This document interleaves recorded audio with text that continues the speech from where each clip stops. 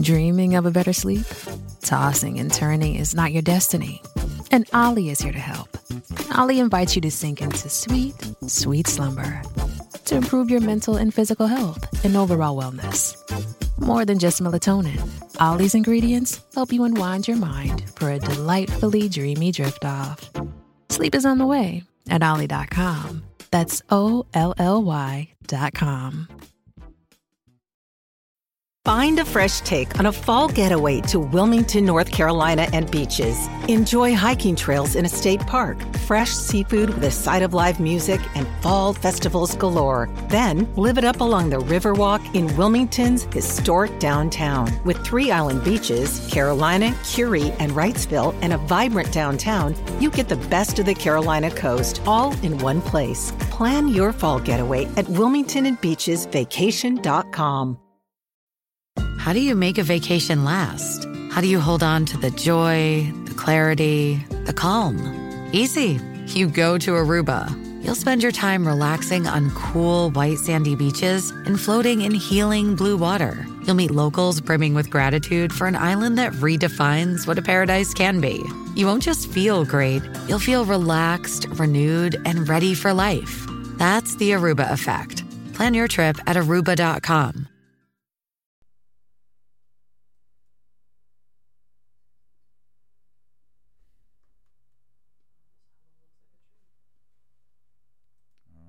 This is not working.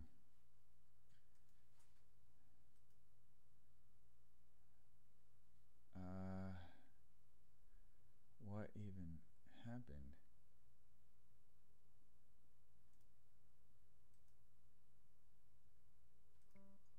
Hello. Hi. Can you hear me? You guys hear me?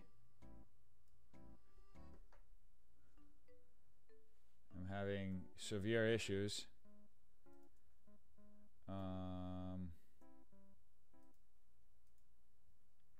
None of the stuff that's supposed to be working is actually working.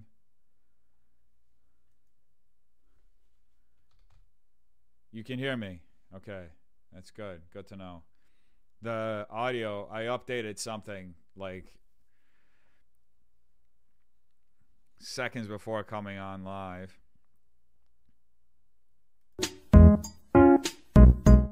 There we go. Hey. Whew.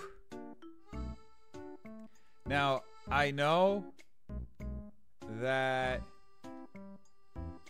sounds weren't working last time.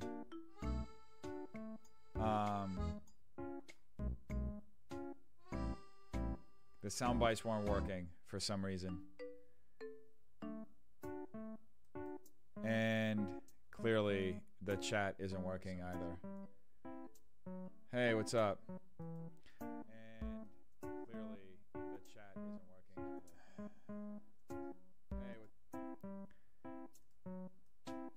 Hey, I don't know why I'm having this bug. My chat's still broken, yeah. So, you know something funny that happened last week? So on Friday, I remember I saw some comments. People were saying, hey, my sound effects weren't playing through.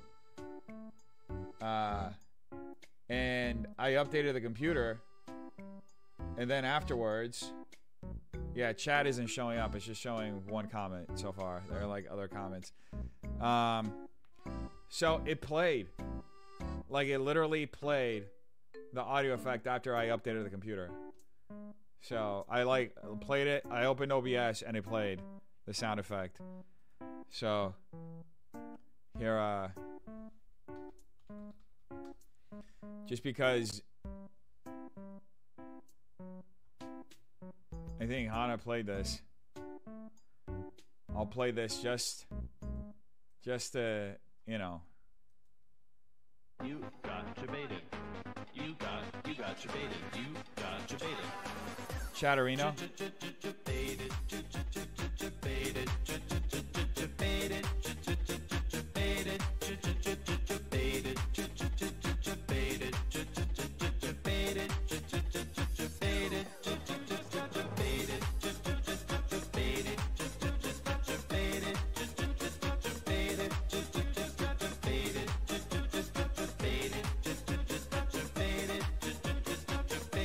Debated.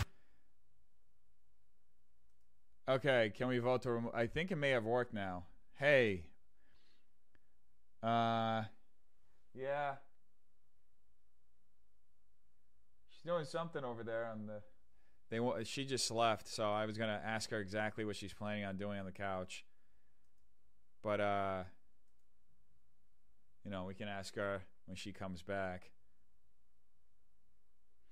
Yeah, YouTube isn't showing on chat, so I don't know what's going on.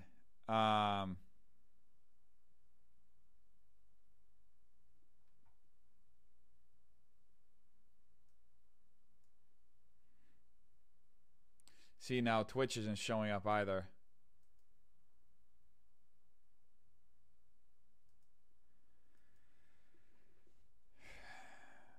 I might as well just go back to the old system that I had because Restream worked on my the Restream chat worked like last on the other computer, but it's obviously not working here. This is so annoying. Because it's like every stream.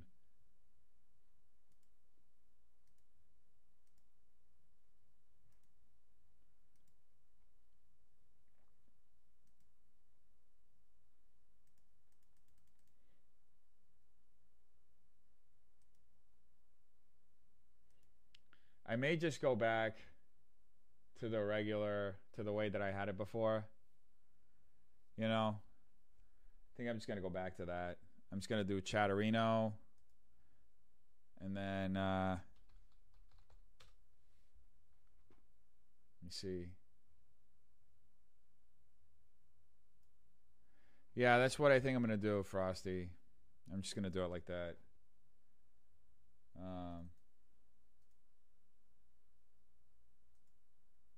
There you go. There's Chatterino.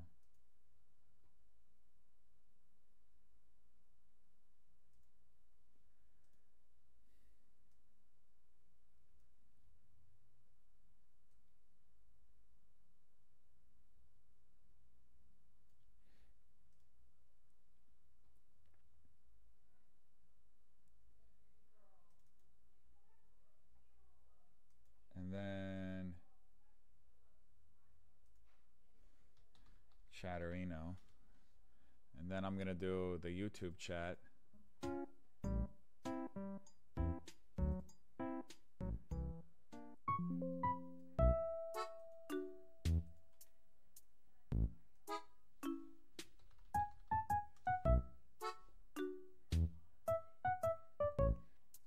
Well, I appreciate every single one of you for being patient with this. This was not what I was hoping would happen. I tested it out. Clearly, there's something wrong.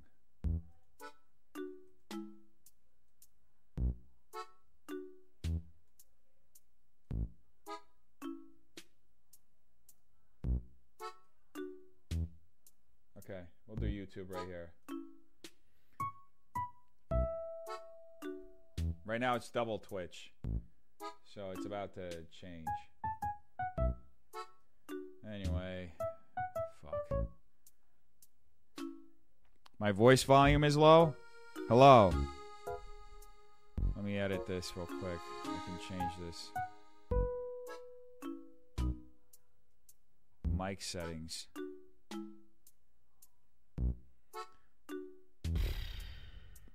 It's at max.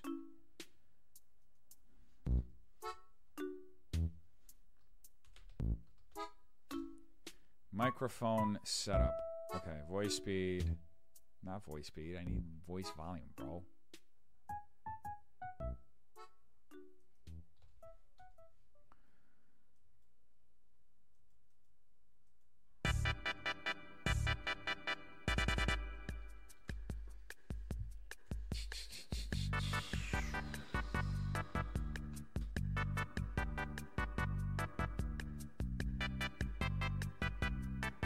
Okay, here we go. Hello. Hello.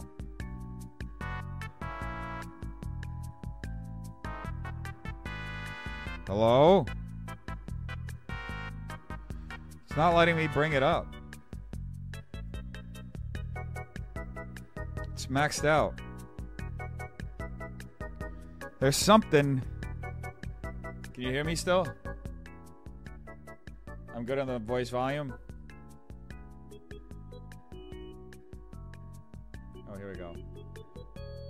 Hello. Hello, hello, hello, hello. Hello. Hello. Okay, there we go. Hello, hello, hello. Now it's peaking. Hello. Hello. You okay? You do not sound like you're okay. Okay, let me pop out the YouTube chat now.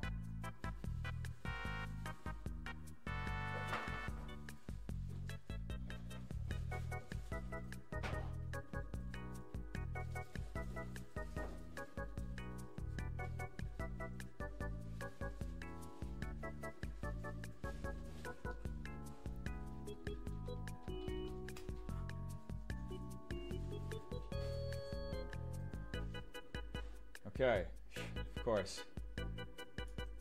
Didn't do it as planned.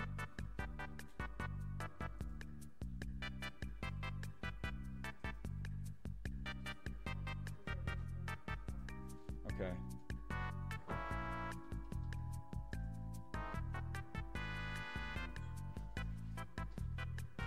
Are you okay?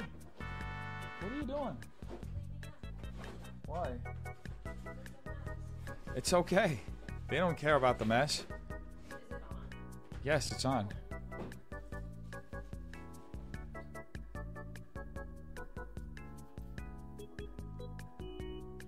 Well, YouTube should be working now, but it looks so small.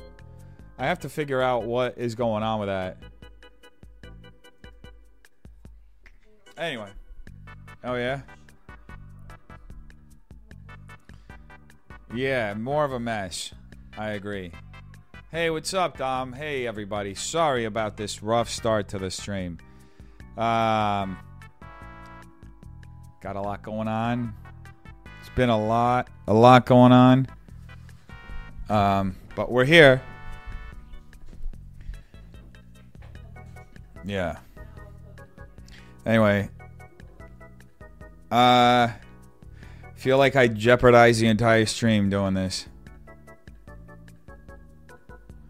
I know it's ugly. I have to figure out what happened with the restream chat. The restream chat is just not working. Anyway. This is how we're going to have to do it for now. Not ideal, but...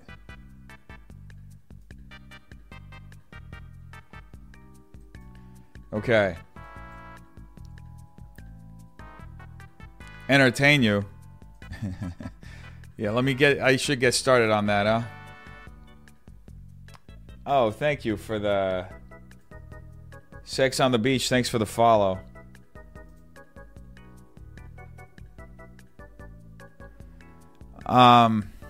Okay. Where were we? Welcome, everybody. It feels like a Monday.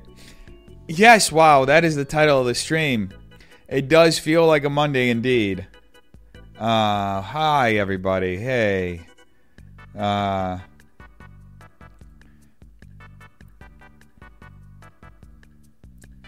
sound. We're doing good on the sound now. You guys can hear me? Okay.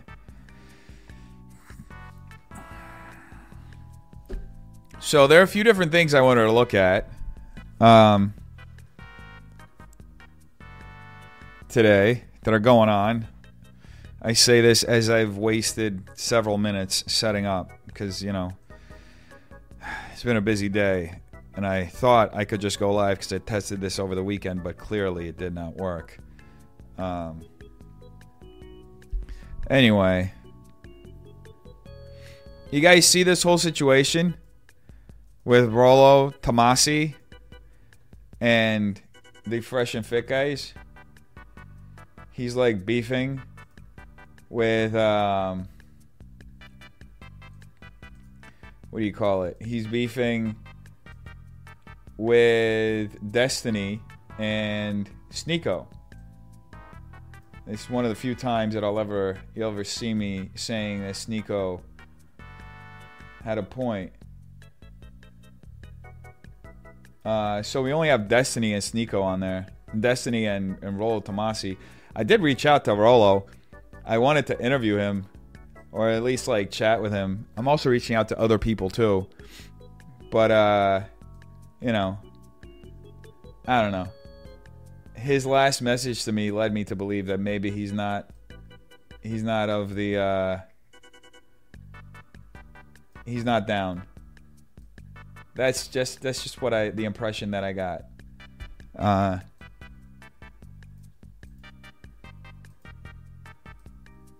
Which is fine. He said, "I got you," and never responded.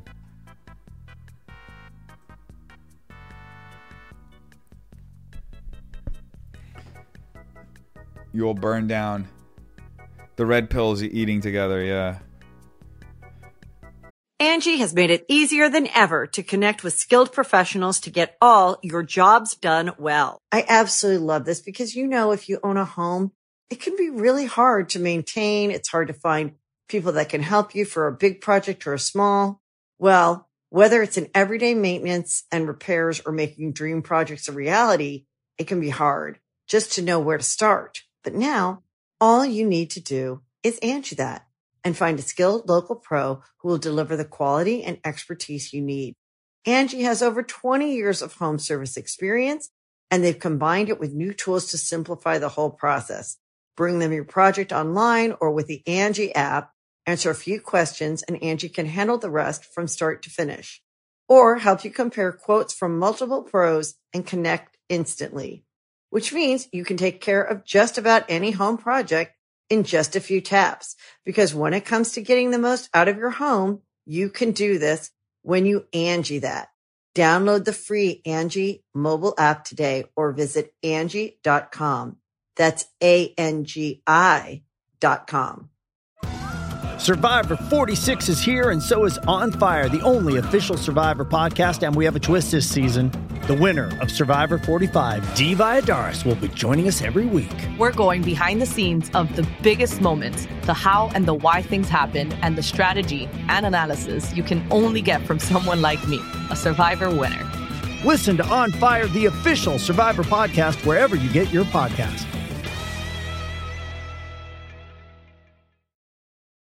This episode is brought to you by Visit Williamsburg. In Williamsburg, Virginia, there's never too much of a good thing. Whether you're a foodie, a golfer, a history buff, a shopaholic, an outdoor enthusiast, or a thrill seeker, you'll find what you came for here and more. So ask yourself, what is it you want? Discover Williamsburg and plan your trip at visitwilliamsburg.com. Hey, Roxanne. Hello, everybody. Hello. So, see what they're saying. Doubt it's anything good.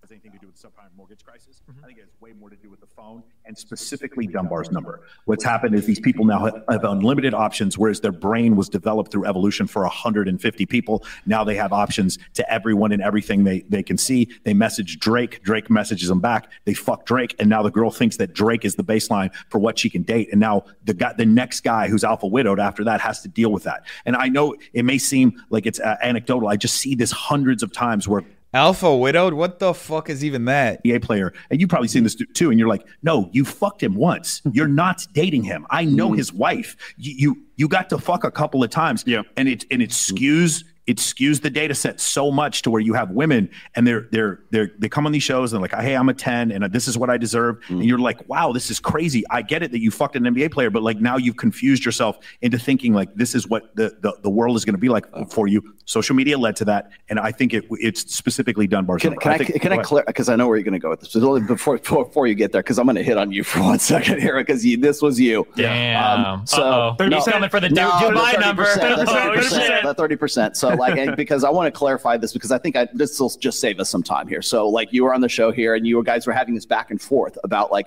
what's the percentage of college co-eds are getting flown out to yacht parties with Drake or, NBA players and stuff like that. And you guys said 30%. And I'm like, oh God. No, it's not 30%, but it's not who's actually being flown. So you guys think it's bad that Destiny is debating these guys? Why even associate with them? I mean, here's the thing. I was having this conversation with somebody the other day too.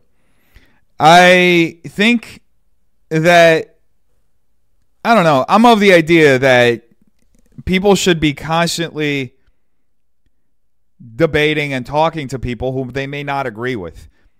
You know what I mean? In the sense that you don't want to just silo yourself from a different perspective.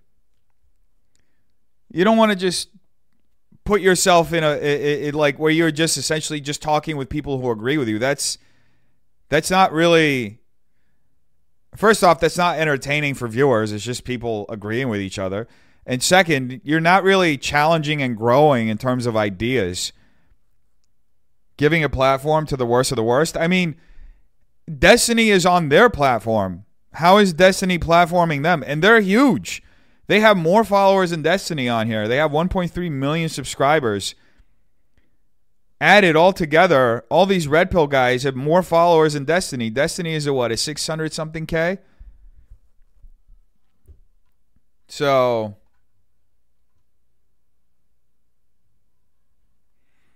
I think it's great to have these exchanges of ideas and to, challenge these guys on stuff.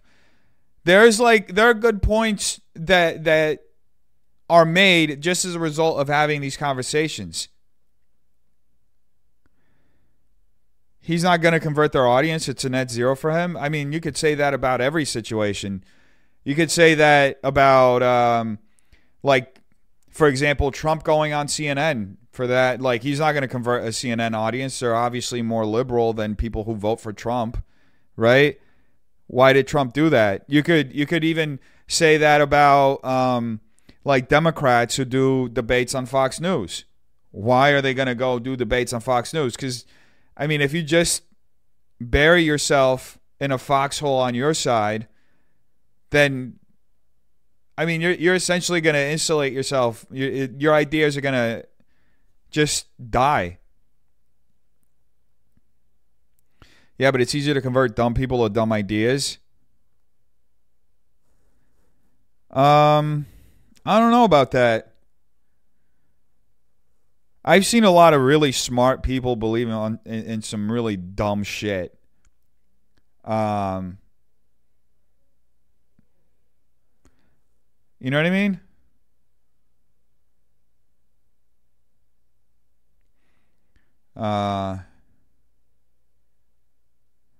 Fresh and Fit is a cultural phenomena. How do they have fans? Is crazy. Because they appeal to a certain demographic that needs that message.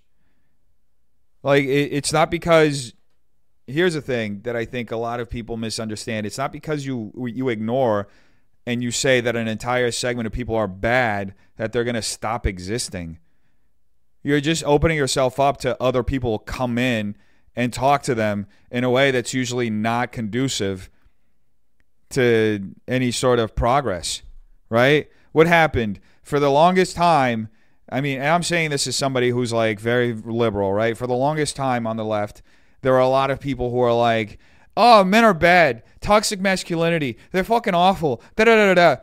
And that essentially set the stage for people like the Fresh and Fits of the world, the Rollo Tomassis of the world, and everybody else to just step in and take that whole audience in one fell sweep, right?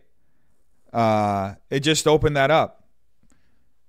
If we were more accepting of the edgy young teens who, like, I understand where those kids come from, like, and we spoke to them on their level, there'd be a lot more of them who'd be on our side instead of going and gravitating to these guys who are legitimately to many extent grifters. They appeal to young men with poor values that don't have good role models. They're literally selling what horny teen 20-something men think they're looking for.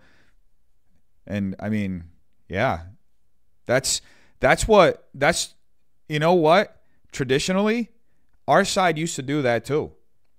And I'm talking about our side as in the left, right?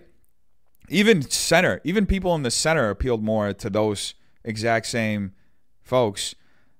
I mean, just look at those movies like American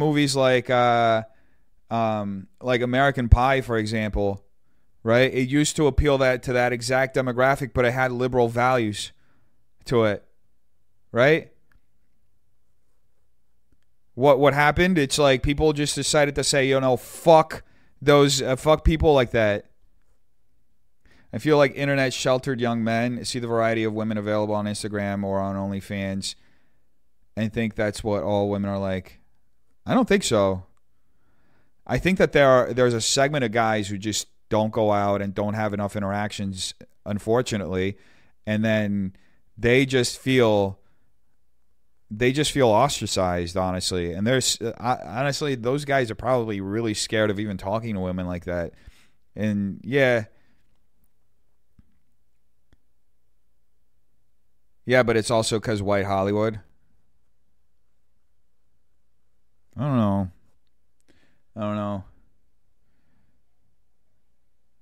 I would argue that men or boys behaving isn't really a new development. It is just now relatively more recent to call out that behavior toxic masculinity. Yeah, but there's a way to call it, though. And I do think that there are a lot of young men who are open to growing, right? And if you talk to them in a certain way where you show them like right from wrong, right? They'll go that way. There are a lot of young men who like very quickly realize the grift of the red pill and how it's unsustainable, right? There are a lot of young men who like listen to these guys. They take the advice that at its core, there's something that appeals to every man, right? But they take that advice and then they see that it only goes to a certain extent. And then what's up? Oh, why? Because it stopped the music? Yes. Okay. Here, I'll just, here, 1 sec. I'll be right back, folks. 1 sec. This is just me spitballing here, but like right now, I think in particularly because women have entered into the workforce, because they have educations, because they have basically become the men that they wanted to marry, they don't need men anymore. They want men. Who do they want? They want Brock the bartender. They want the pool boy because he represents the hot, fun sex, the short-term, sexual genetic benefits guy. They don't need it because they can take care of that shit for themselves. I guess what I'm not understanding, and this is what I don't know if there's a way to reconcile this. Let me just define really quickly, because everybody's gonna like lose their shit on this. But like whenever we talk about like alpha, beta, whatever. And if you want to get into sociosexual hierarchies, you'd say delta, gamma, whatever. But I only ever use alpha and beta because it just distills these things down to placeholder terms. Sure. So I don't think that human males are like silverback gorillas, right? Or wolves on the Arctic tundra or something like that, okay? Do you understand? The day she got married, the alpha was the guy she married. And I understand what you're saying, but because you're making this appeal to evolutionary biology, but when we look at alphas in other species, the whole thing is like I just come back. I missed everything they talked about, and I already know it's such a silly conversation to even have. Yes, that is Rollo, Tony. It's such a silly conversation, like framing alphas and betas, even in the context of humans, even in the context of animals. They're like alpha and beta really depends on the context that you're in. You can be an alpha, quote unquote alpha, in a certain context, but you can be a beta in another. Right? Andrew Tate and others like him are just current faces, but I don't think they're saying anything revolutionary. It's just more obnoxious / viral. I don't know if it makes sense. No, it does. So Andrew Tate, when you look at what he says, it's the most traditionalist. It's not the most traditionalist, but it's like the most. He appeals to like this male fantasy that incorporates this traditionalist ideas with, in essence, this Playboy lifestyle, right? This Playboy jet-setting, multi-million-dollar lifestyle, right? And why does that appeal to young men? Because they all want to be successful. They all want to be, you're sold this fantasy, and you, like, there are videos that explain this hormonally, that men are wired to have as many partners as possible, right? There's one that explains how, like, modern porn, like, hacks the male brain, because you have that in your head, right? You have that trigger. You obviously don't have to abide by that trigger. If you have any sort of restraint, you're not going to. But, like, that's essentially, that what Andrew Tate feeds into. And when you're, like, in your teens and your hormones are going all over the place, you're, like, literally guided by that. That's all you, like, you're wanting to, like, have as many partners as possible. That's why, like, movies that really tapped into that really well made fun of that exact thing, of so many guys who wanted to do that and failed, right? Either failed or were relatively successful, or the ones who were actually very successful weren't ever the ones who were hooking up with every single girl, because that never happened in high school, at least not in mine. It was the guys who had, like, were in relationships, right? Those were usually the guys who were framed as, like, the cool guys, the ones who were, like, dating and we're in steady relationships. They're just working off of the absurdity and whoever is triggered, and that's exactly why we're watching. It's trapping you even.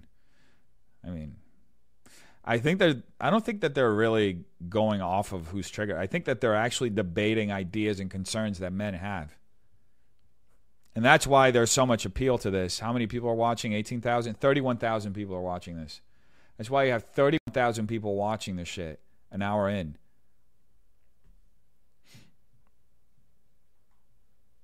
So, guys, you're a fucking leader, right? Maybe not Negan, but the other whatever they did with the pistol. I forgot what his name was. Yeah, no, I understand what you're saying, but you are going to want the guy who is going to be willing to do the most violence and feel the least guilt about it. I try to, like, make comparisons here with like the alpha archetypes. So, like, if you would look at, like, say, Captain America, alpha. If you look at Iron Man, also alpha. But they're different kinds of alphas. If you got Superman, you've got Batman. Batman's the Dark Knight, and he's the vigilante, and he's a dark. But then you've got the truth, justice, and the American way. You can also say, however, I will say all. Oh, there is an absolutely escapist aspect to this, and fantasy too. So that's what they sell. That's what ultimately they're appealing to, that male fantasy, But they're appealing to it in the most depraved way possible. Like his latest tweet, and I even mentioned this in a video where I made fun of him for getting cucked by Sneeko. And he made a tweet where he said, men shouldn't get married, men should have as many partners as possible, get a vasectomy and lift and this. And I'm like, bro, what are you talking about? Like that leads to the most miserable life ever. Like the one-way path to being miserable is to have zero intimacy,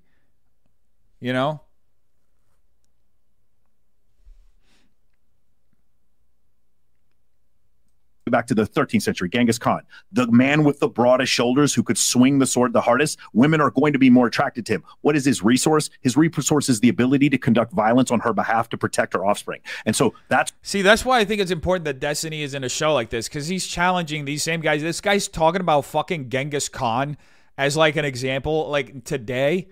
Are you fucking kidding me? Like, are you fucking kidding me? This dude unironically just brought up Genghis Khan as an example of alpha. Genghis fucking Khan. Like, this just sounds so unbelievably stupid.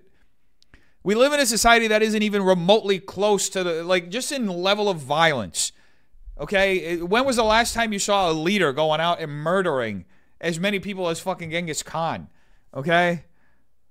We're talking to millions and millions of people. Yeah, but it's still the women there are going to be selective in ways that they never would be in normal society. When you're on a 5-to-1 discrepancy there. If we were to look at Tinder, Bumble, and Hinge and the total usage compared to the population, it's a pretty significant number of women that are attracted to men just because of Tell me you're tone deaf without telling me. Yeah. So that's part of the point. Yes, they're tone deaf, but these conversations are so much based on speculation of like and absolutes, right? Because they try to frame, this is what an alpha is. Take this example from fucking 900 years ago where this motherfucker was murdering people left and right, okay? Women would flock to him.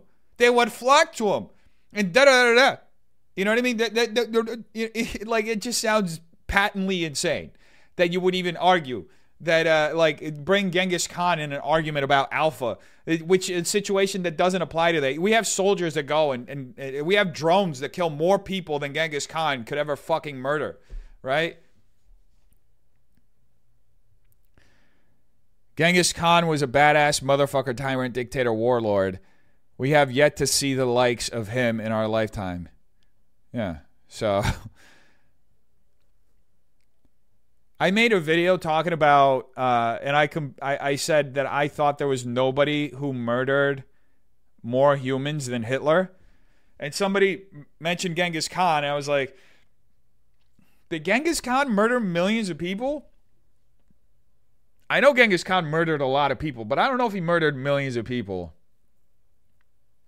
Like, by the standard that they're going by, like, Genghis Khan would see them sitting at a desk talking and would just offer their heads. You know what I mean?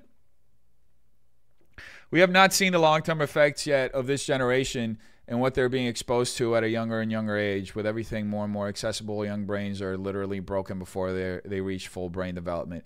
And this is also why a lot of people struggle through their 20s and even 30s, because they have created a brain that is either numb to it all or addicted to bad things, porn, drugs, sex, clicks, etc. Yeah, there is truth to that. There's a lot of truth to that. I think that, honestly, I keep thinking about this thing that Tim Dillon said like years ago. He said that the worst thing that could ever happen to humanity is every person has a podcast. And this is a great example of it. But, you know, as long as there's like an exchange, a healthy exchange of ideas, you know, I feel like you could mitigate that. I feel like the good ideas always rise to the top. Yeah, bad ideas will become super popular, but after a certain amount of time, there's like a balance, you know? Like, you'll chip away at it.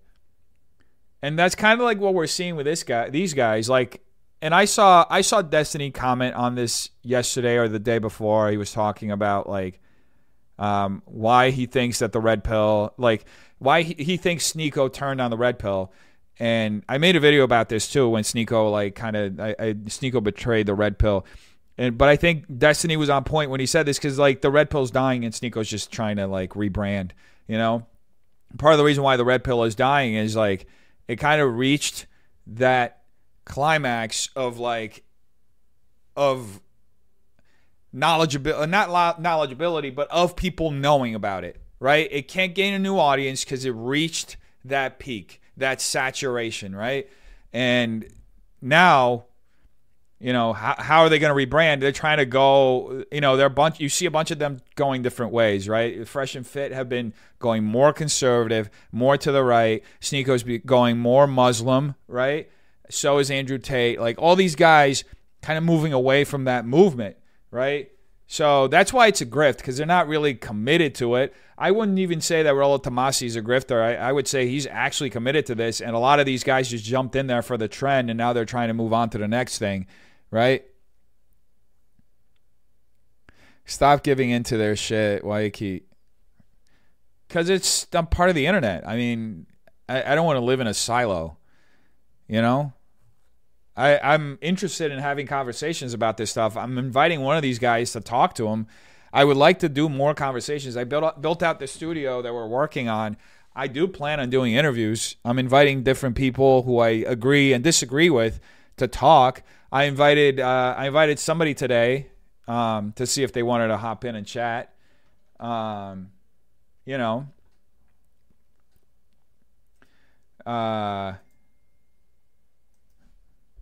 So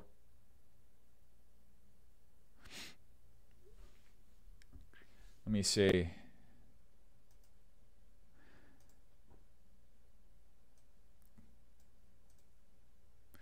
I don't think, for a while I was kind of like just minding my business, and I really enjoy that because that kind of afforded me the peace of mind to take care of stuff that I had to take care of as far as my business and like building this stuff.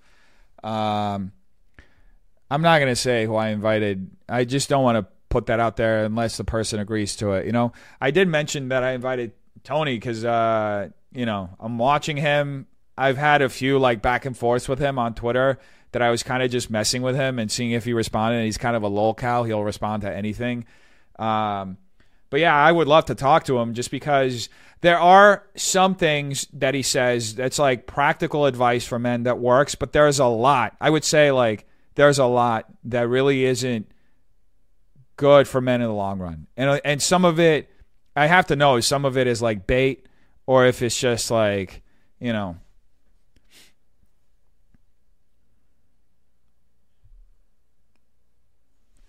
love flowers. Nice. Silo on 007, yes.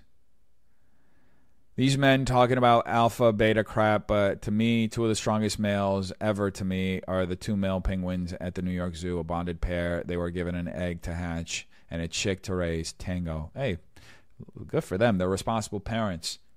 Like guys who have dark triad traits end up having higher sexual partners. Yeah, they do, but it's because people with dark triad traits want to have more sex, right?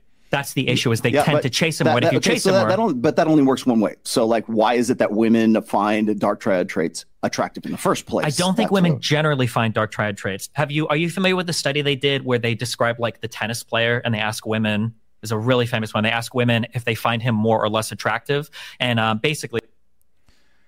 10 things you may not know about Genghis Khan. Let's see. Genghis wasn't his real name. He had a rough childhood. There is no definitive record of what he looked like. Some of his most trusted generals were former enemies. It's actually smart.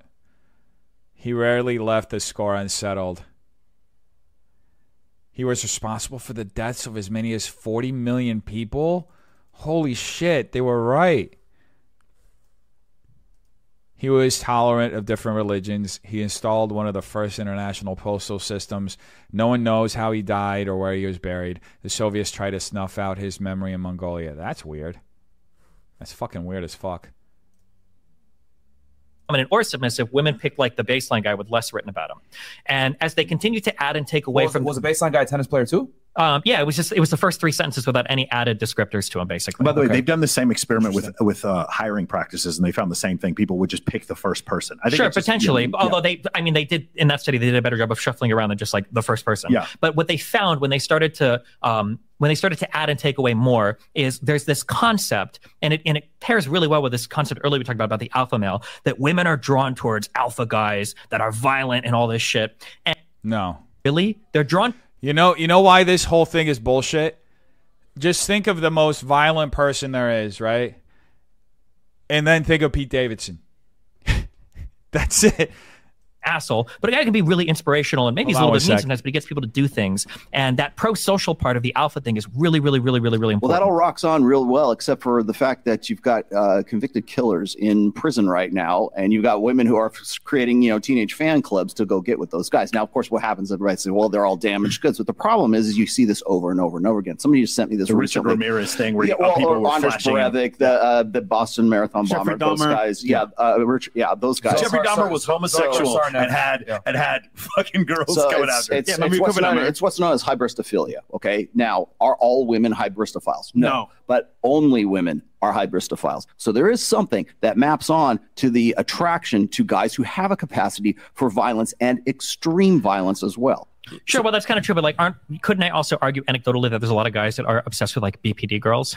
Yeah, I mean they're super fun. Yes, but we're talking about guys who are very antisocial, like provenly antisocial. I don't. Well, when we say I don't violent crimes. I don't know if that's always the case though, because when you look at like the cult leaders, they have to actually separate female prison guards from the male population because the guards fall in love with those convicted killers. But it's probably because the traits that they exhibit aren't ASPD traits. They're not actually antisocial personalities or traits. They are, usually a lot of these, especially these cult leader guys, come off as like relatively charming, relatively funny. Well, most people with antisocial personalities sort of come off as they can. Yeah, they can be very manipulative. Yeah. But the way that they do it isn't because there's this idea of the alpha. It's just like, oh, fuck you, bitch, I'm going to get you. But that's not. Chat, can we do something? I really want to chat with Rolo. I also want to chat with Destiny, but I don't know if Destiny would do it. I don't know if he, my numbers aren't where they used to be. So I don't know if he would do it or if he'd be interested in talking with me. But I'm pretty sure that Rolo could potentially do it because he has responded to me before on Twitter and he has responded to me in DMs. Would some of you be willing to add him on Twitter, telling him to talk to me? To like, hey, would love to see you do an interview with Def Noodles. I have other people as well, I should say, that I'm working on interviewing, but he's the first one who's responded so far. Yes? You don't have to if you don't feel like doing it. But if you feel like doing it and you'd like to see that,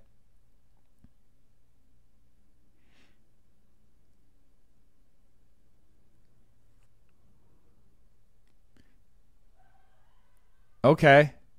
All right, let's see if we can make this happen, chat. That'd be fun. And then, Frosty, I would love it if you could help me come up with questions and ways to challenge him, Frosty. I know you're very good at this. You're very smart, Frosty. I think I speak for everybody right now. You're very smart.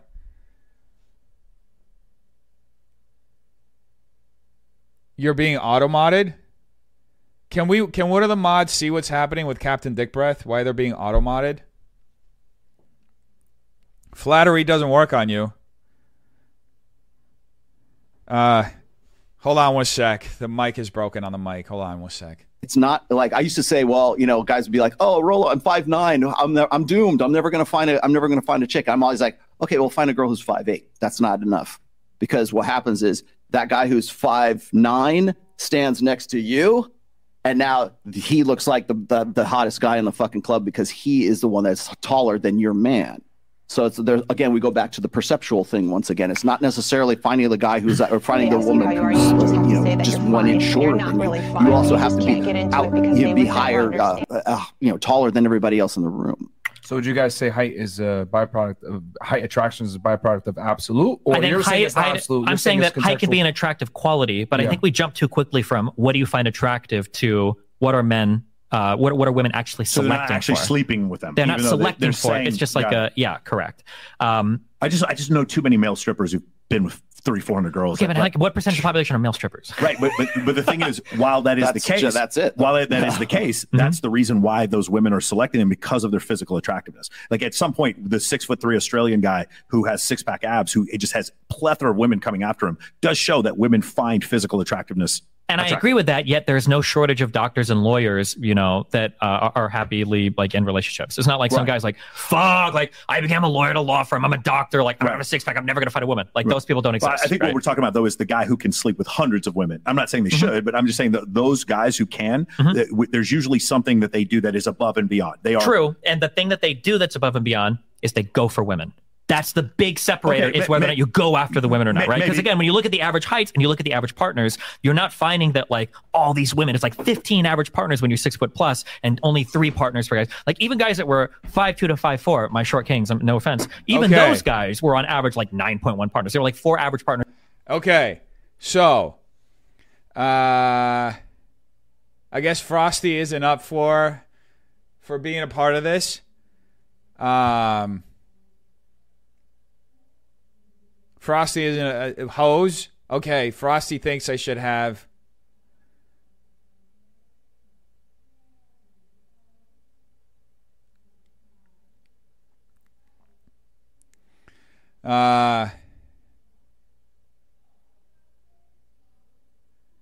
Okay, I think that's what. So, I guess I'll talk to hose.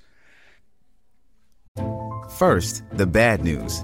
SAP Business AI won't help you generate cubist versions of your family's holiday photos. But it will help you understand which supplier is best to help you roll out your plant-based packaging in Southeast Asia, or identify the training your junior project manager needs to rise up the ranks, and automate repetitive tasks while you focus on big innovations, so you can be ready for the next opportunity.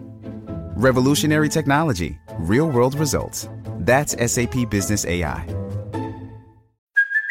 Hey, it's Kaylee Cuoco for Priceline. Ready to go to your happy place for a happy price? Well, why didn't you say so? Just download the Priceline app right now and save up to 60% on hotels. So whether it's Cousin Kevin's Kazoo Concert in Kansas City, go Kevin, or Becky's Bachelorette Bash in Bermuda, you never have to miss a trip ever again. So download the Priceline app today. Your savings are waiting. Go to your happy place for a happy price. Go to your happy price, Priceline. Me and Hose, I was talking about, I'm going to start doing interviews consistently on my main channel, right? And I'm going to interview different people, some of whom I agree with, some of whom I don't. And I've reached out to Rollo. I've reached out to other people as well. I reached out to somebody for them to come on the pod today, or on the live today, but they haven't responded. But I was telling people, hey, if you want to see this guy, maybe message, DM him, not DM him, at him on Twitter or whatever, and like just let him know, to do this, and hopefully we'll get him to do it. And then they said, hey, then I said, hey, because Frosty appears to not like Rollo. Frosty has been very, very strong in their condemnation of Rollo. And I said, well, why don't you help me come up with some things to challenge Rollo? And they said, well, Hose is better at this than me. So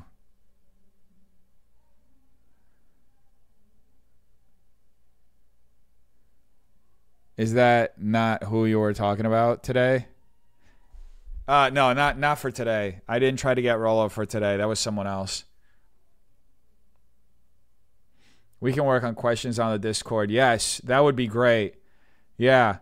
Anything you want to like challenge him, or things that you want to ask him that, I feel like we could do, and even during the interview, which I don't know if I'm going to broadcast. Maybe I'll just record it and then afterwards. Yeah, we can do that. I can have the Discord open. You guys can hear the questions. And you guys can feed me stuff that you want me to say, We can treat it like a live, but not live. Because I don't know how he wants to do it. But I'm planning on putting these on my main channel, right? So, it would be a little different than the live.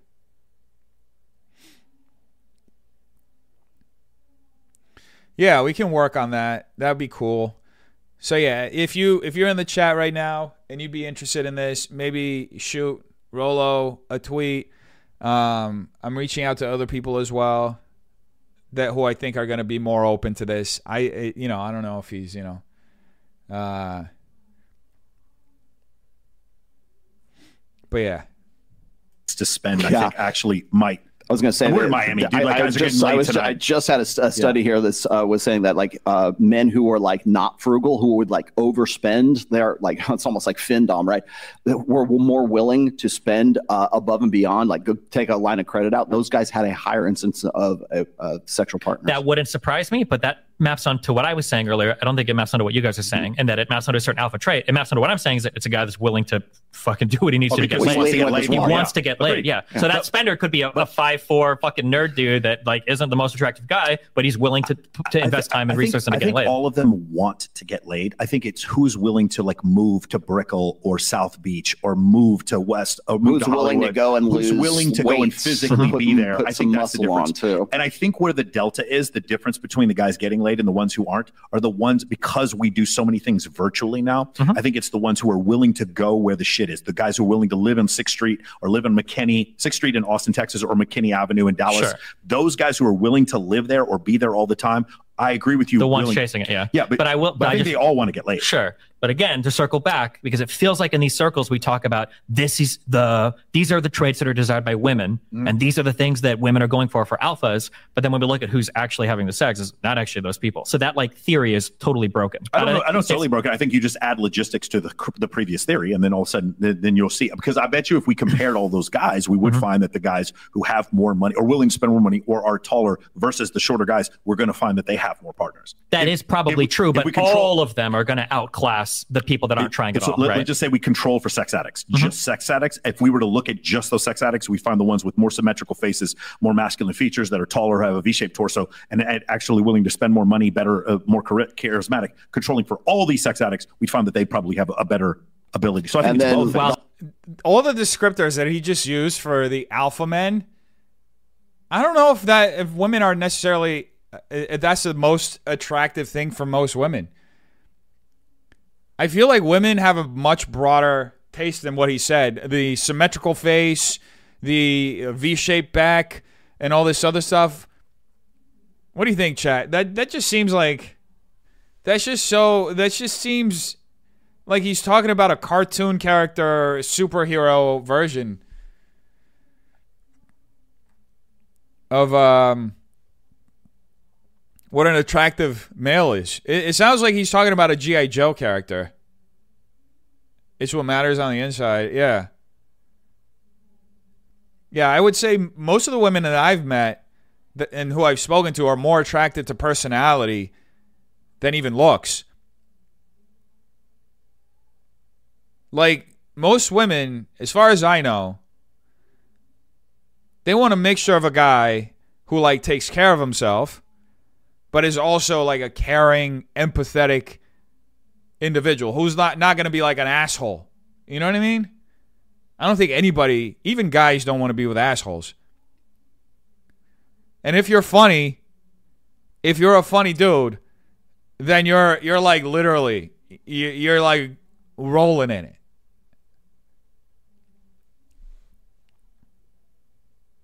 Partners, the obese category 3 people at 9.3. Yes, but you also have to take into consideration there's going to be way more obese people than there are going to be underweight people, and they're simply just by the law of averages. Yeah, but even if there were, who cares? Like, if there are way more obese people, they're still having sex. I don't think anybody in the audience cares. Like, well, fuck, there's more of us on it. Like, it's just. I think because we're looking at like central limit theorem in this, and the difference, it doesn't seem like a big difference between 8 and 9. But if you were to look at it from a percentage standpoint, it is a pretty significant difference. Does that make sense? If we're because there's in that survey, I guarantee you there's going to be some zeros and there's going to be some 50s.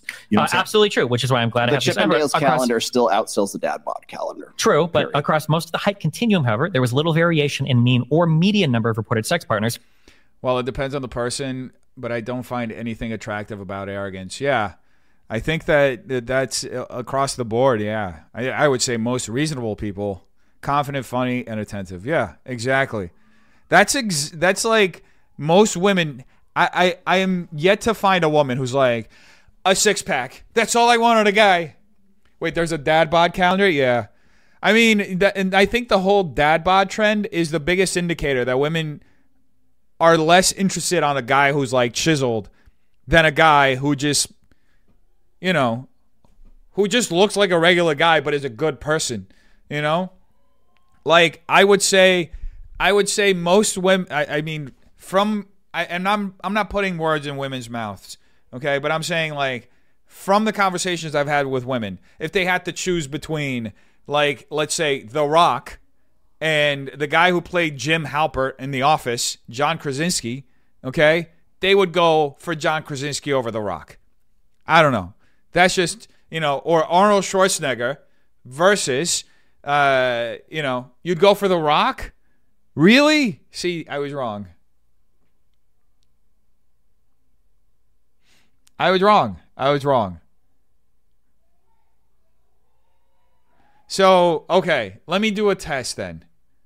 Okay? Chat. 1 for The Rock, 2 for John Krasinski.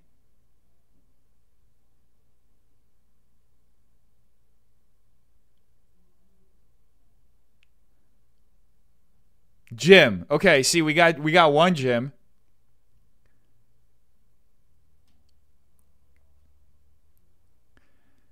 Bunch of guys. Can you pull up John Krasinski? Yeah, I'll pull him up.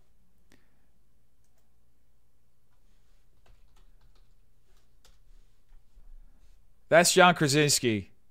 I mean, he is like he's a pretty ripped dude. The Rock.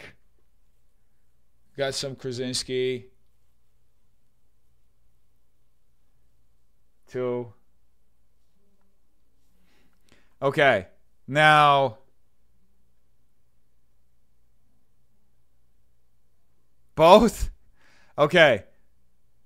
Now, if you had to choose between Pete Davidson and John Cena, okay? Pete Davidson and John Cena. 1 is Pete Davidson, 2 is John Cena.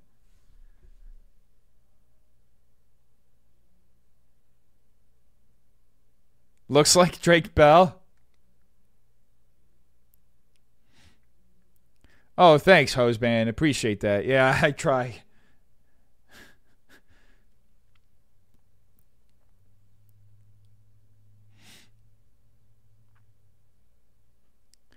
Okay, so we got some 1s for Pete Davidson. Jack Black. I don't like Pete, so I would go with John.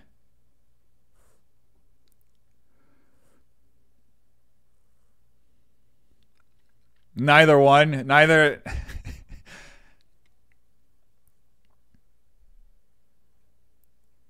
You're choosing them as a partner.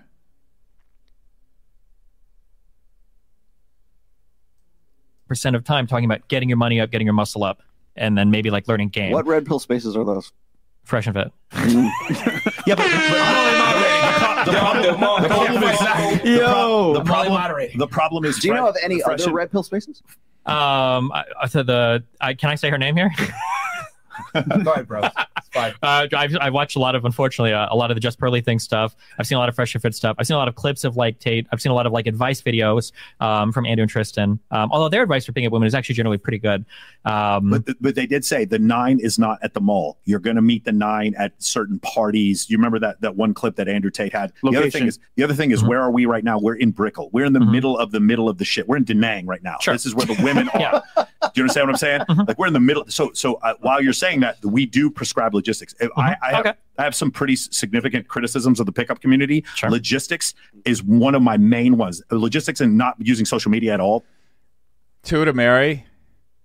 You'd marry John Cena.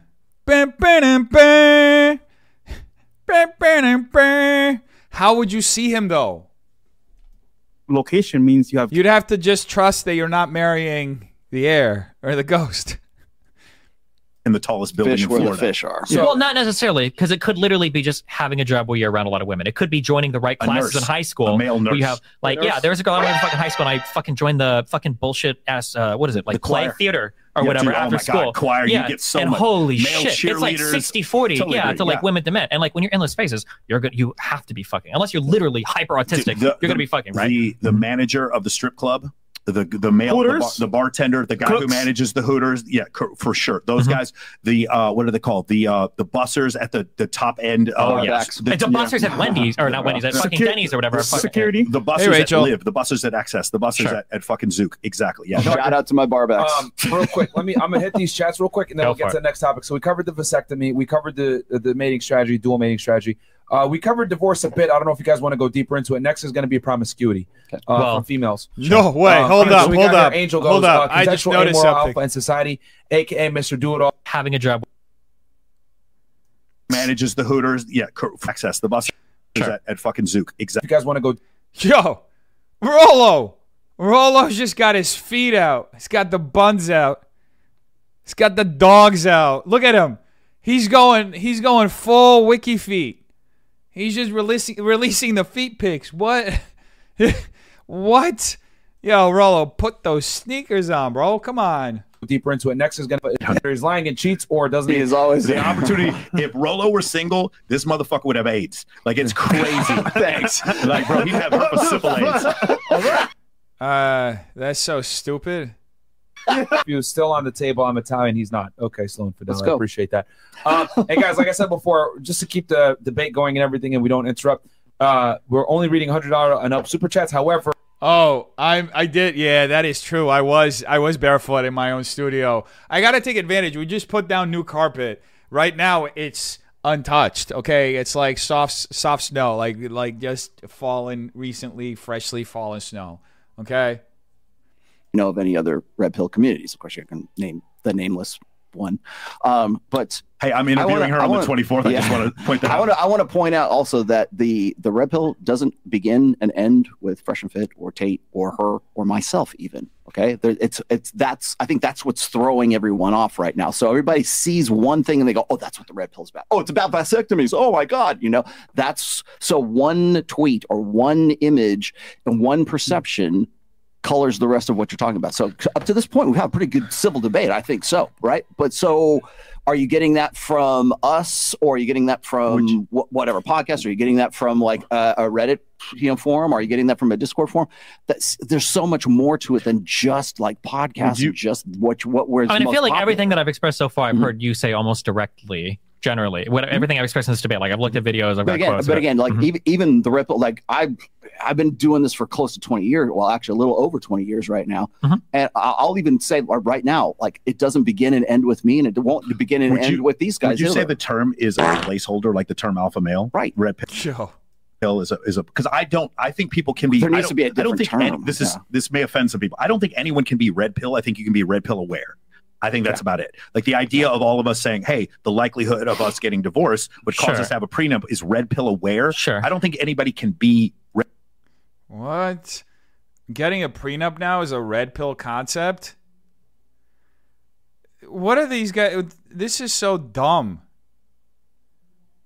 I fucking hate the fact that And they just literally just said that you can't even follow their fucking philosophy. It's you can be aware of it, but you can't follow it. Family structure, and the other one is let's not get fucking used by these 304s. And they're just fire and ice, just blasting each other. And for Sneeko, it's way further in the let's create the family structure. And for a lot of these guys who have no sexual prospects whatsoever, it's like let's not get used by the 304s. And these two forces are pushing against each other, which is causing these divisions and this debate. That's why it's so hard to give an elevator pitch for the red pill. Because there's so much. So like there's guys who just want to get their dick wet, okay? Then there's guys who want to be on their game and maybe they want to start a family, right? Maybe they're the guys who are already in a sexless marriage, and they want to figure out how to get their wife to have sex with them again. There's so much going on. Like that's the thing that just drives me insane. Yeah, Rolo has been doing this before social media. He's been doing this for a while. He's like, I guess he's the so-called OG of this space. Pill awareness. Sure, and that's fine. So, real quick, before we get into the next topic, which is going to be female promiscuity and how it affects them for pair bonding and or marriage or whatever it may be, just so you guys know, June 2nd, we're going to have an event with Valuetainment and Adam Sosnick over at the Saucecast.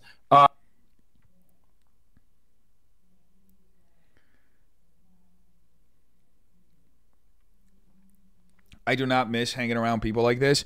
Wait, you hung around people like this? When did you hang around? Oh, you touch my tra-la-la. My ding-ding-dong. When did you hang around people like this? I'm curious.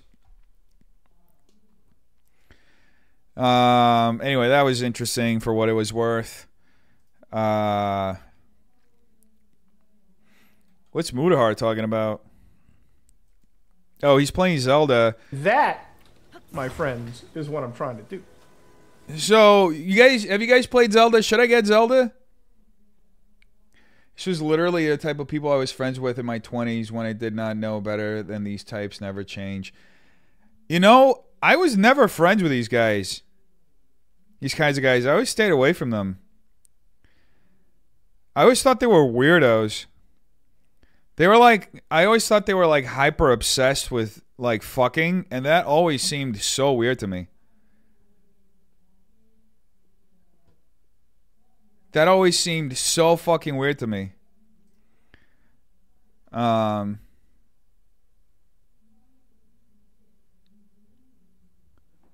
What's up? Oh, okay, one sec. Hold up. I'll put this back real quick and come right back.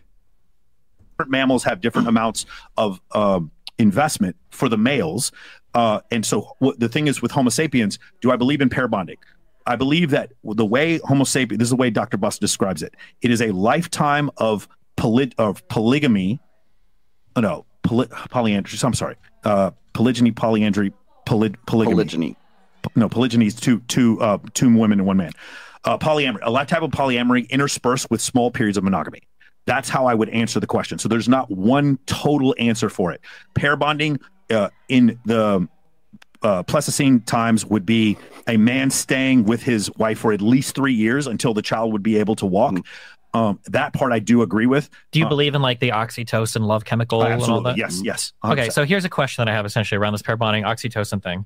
Why would women have two contraindicatory like reproductive strategies here? Why would she have oxytocin that bonds her to a party, but also be drawn to the alpha fucks, beta bucks reproductive She has a higher reproductive cost. Great question. So the thing, she has a higher reproduction cost, but the reason why this is a relevant question is her cheating on her man does not afford her more. Remember David Buss's article. It does not afford her more children. She could have the most children possible by aligning with one alpha male, just to use that term, one alpha male, and then having as many children as with every 2 or 3 years. That would be the for her to have the highest level of offspring. Where we're probably going to separate is I believe in the mate switching strategy. So I think she's cheating to find better sperm.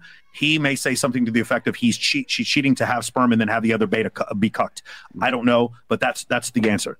One of those two things would be the answer. Put it that way. Yeah, one of those two things would be the answer. Well, the other thing is you have to define like what is reproductive success for female and the male. Okay, so for reproductive success for that woman is quality.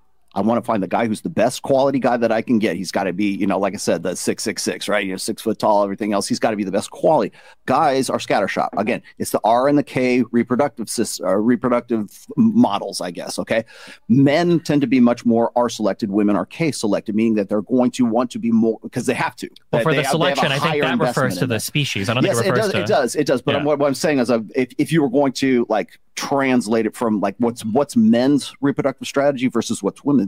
Men, we're ejaculate and evacuate, right? It's get in, get the job done, and go. Because for one ejaculation, we have like 1 million sperm, so it's scattershot, right? For women, it's one. It's the what is it? Sperm is cheap, and the way. So it's a parental investment hypothesis. The way you said it before is there's so much less investment necessary for a man than for a woman, and so for a man to pass on his genetics, a quantity of women would be more important than quality, and for women to be the opposite. Well, in a pragmatic sense, I'm not saying that's the most ethical. I'm not saying it's immoral. I'm not saying whatever. I'm just saying in the most pragmatic sense. I understand all of that. Okay, I'm going to bring all of this crashing down. Okay, I hear that we talk about this as a theory a lot. I don't think anybody is a proponent of this theory anymore. You brought up Buss, and I know that you said you have contentions with Buss's current work is because he no longer believes in this kind of like dual selection strategy. Do you believe in a mate switching strategy? No. You don't believe in a mate switching strategy? When I looked up data for what were the most reproductively advantageous ways to conduct oneself throughout all of human history, humans seem to practice something called serial monogamy. So we date, we break up, we date, we break up. That's what I described. Yeah. And that is not only is that what we tend to practice, that is the most successful reproductive strategy. Yeah. But that's a mate switching strategy. But it's not like you dump somebody immediately just to like upgrade, because that I don't think there's any evidence for that. There's no data for that. The thing is, how do you make data for upgrade? Do you see what I'm saying? Sure. So here are some things that people measure. So one thing is EPP, I think it's called extra pair partners. When people do broad research in society and they try to find like how many people are having these extra pair partners, how many people are married to the beta bucks and then fucking the alpha guys for the genetics, the highest rate you can find. What did I miss? Sorry, we're having some issues with the mic, so I have to run back and fix it. Worry that you guys are still talking about Rolo's feet. I didn't miss anything. I'm gay, and I have never been in a room with this many men without a woman present. This is pure testosterone. That's all it is in this room. And that's not a good thing, okay? Cats are in heat when they're in their estrus, right? You find the cat that's screeching, and then you fuck them, and you have a kid, and then you peace, and you can get a lot of cats pregnant that way, I imagine, if you're a tomcat and you're trying to fuck a lot of cats. Yeah. But for human females, the only way to ensure actual reproductive success is because they don't give any cues externally about the status of their fertility, is to just stay with one and have sex over long periods of time. But there are still studies that show that women act differently when they are narcissists. There are studies that show that women have different preferences sometimes when when And they are also on different dress parts. differently. Yes, but it's whether or not they act on those. And this is the importance of measuring extra partner pairings, is that you can ask a woman, do you think that certain men are more attractive at different parts of your period, or at different parts of your ovarian cycle, or your cycle, basically? Menstrual cycle. And women will say yes, but they don't actually act on it. So you're just saying that these are preferences, but they don't act on it, because there's a study again at the end of. I don't know. These guys. From men that they cheat with than men that they don't cheat with. And that was part of the reason why the dual mating strategy came about, was because of those studies. And there's also some. I'm a big fan of Dr. Marty Hazelton. I've been using her work since the very earliest days. Also a student of Dr. David Buss. Okay, and so she's got a book called Hormonal, and it's basically the ovulatory shift. Because what we're talking about here is ovulatory shift. Okay, so when we talk about the dual mating strategy, ovulatory shift proposes that when a woman is in her proliferative stage, when she's in the ovulatory stage, she's looking for a guy with more masculine features. She's looking for the guy who's going to like slit throats, right? When she's has had the what?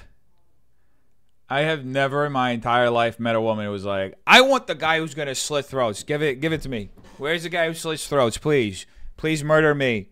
I have never in my entire life ever heard a woman say that. Why do they act like they care about women's studies, but they don't take the time or care to care about women? Yeah. So see, this is a good point. They don't care about women. They care about possessing a woman or taking a woman. Does that make sense? Like, the whole thing is about sex. It boils down to sexual philosophy. They're just interested in getting laid. And they just have different strategies of how men should act in order to get laid. And they never take into consideration that most women are not attracted to the shit that they're talking about. Like 90, and I hate to say this, to like generalize it this much, but I would go as far to say that 95% of women are absolutely turned off by everything that these guys do. Now, when it comes to the self-help aspect of the red pill, of like men becoming more in touch with themselves and their nature, that stuff works for guys. But when it comes to the pickup artist game aspect of it, it doesn't work. So non-doctors discussing the biology of women, it's a no for me. Yeah. Why is anyone listening to a man, even if he's on their supply, listening to these men? They have clearly never met one. They only care about them as objects. Yeah, exactly. Does their dad, that transition count?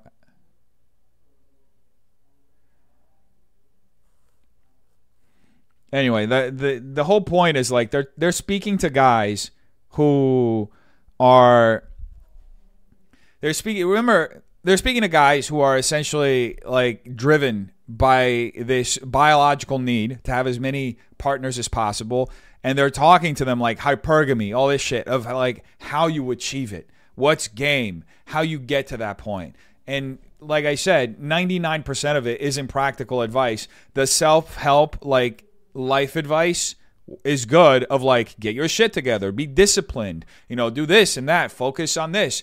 Like, that works. But the pickup game aspect of it is just absolutely delusional and will not work 99% of the time.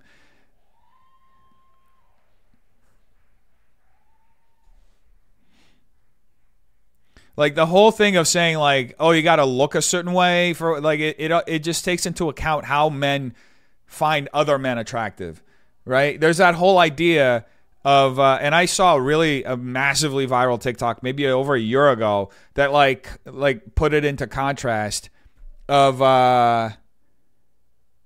what men found physically attractive, and what women found physically attractive. And they put like Liam Hemsworth, right? Like working out with like his triceps and all of his muscles like bulging, right? And then they put a picture of Pete Davidson, right? And I've seen, look, Chris Hemsworth, or I think it was Chris Hemsworth. Like he's like the two brothers are objectively like attractive men, right? But I would say they fit more of like the male paradigm of what's attractive than the female. And I'm just saying that that's what guys want to be. They aim to be like these huge, muscle-y dudes, right? As a female, I can confirm that I don't look for throat-slashing men when I ovulate. Yeah, I would imagine that you would, in fact, stay as far away as possible from men like that.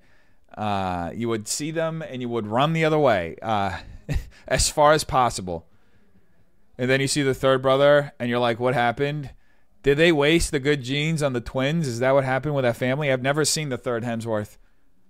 Let me see. The third Hemsworth. Oh, man, I feel bad for him. He's not even as tall as them. Ah, jeez. That sounds... damn, he was cursed. Damn, I feel bad for this guy. Ah, jeez. Man. They wasted all the good genes on these two. They're twins, right? If I'm not wrong. He was awesome in Westworld. How you doing, Brighty?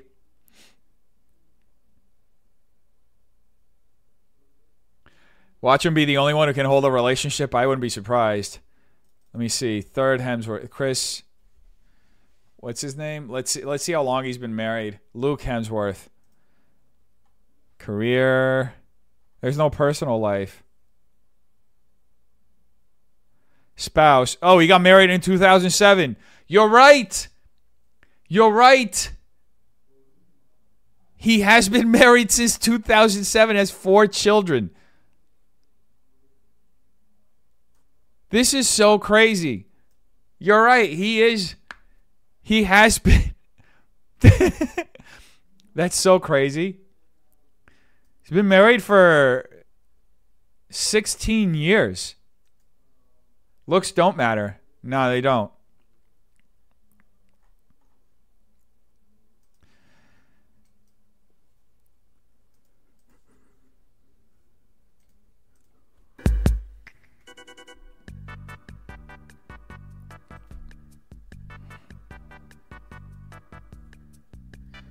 Looks do not matter.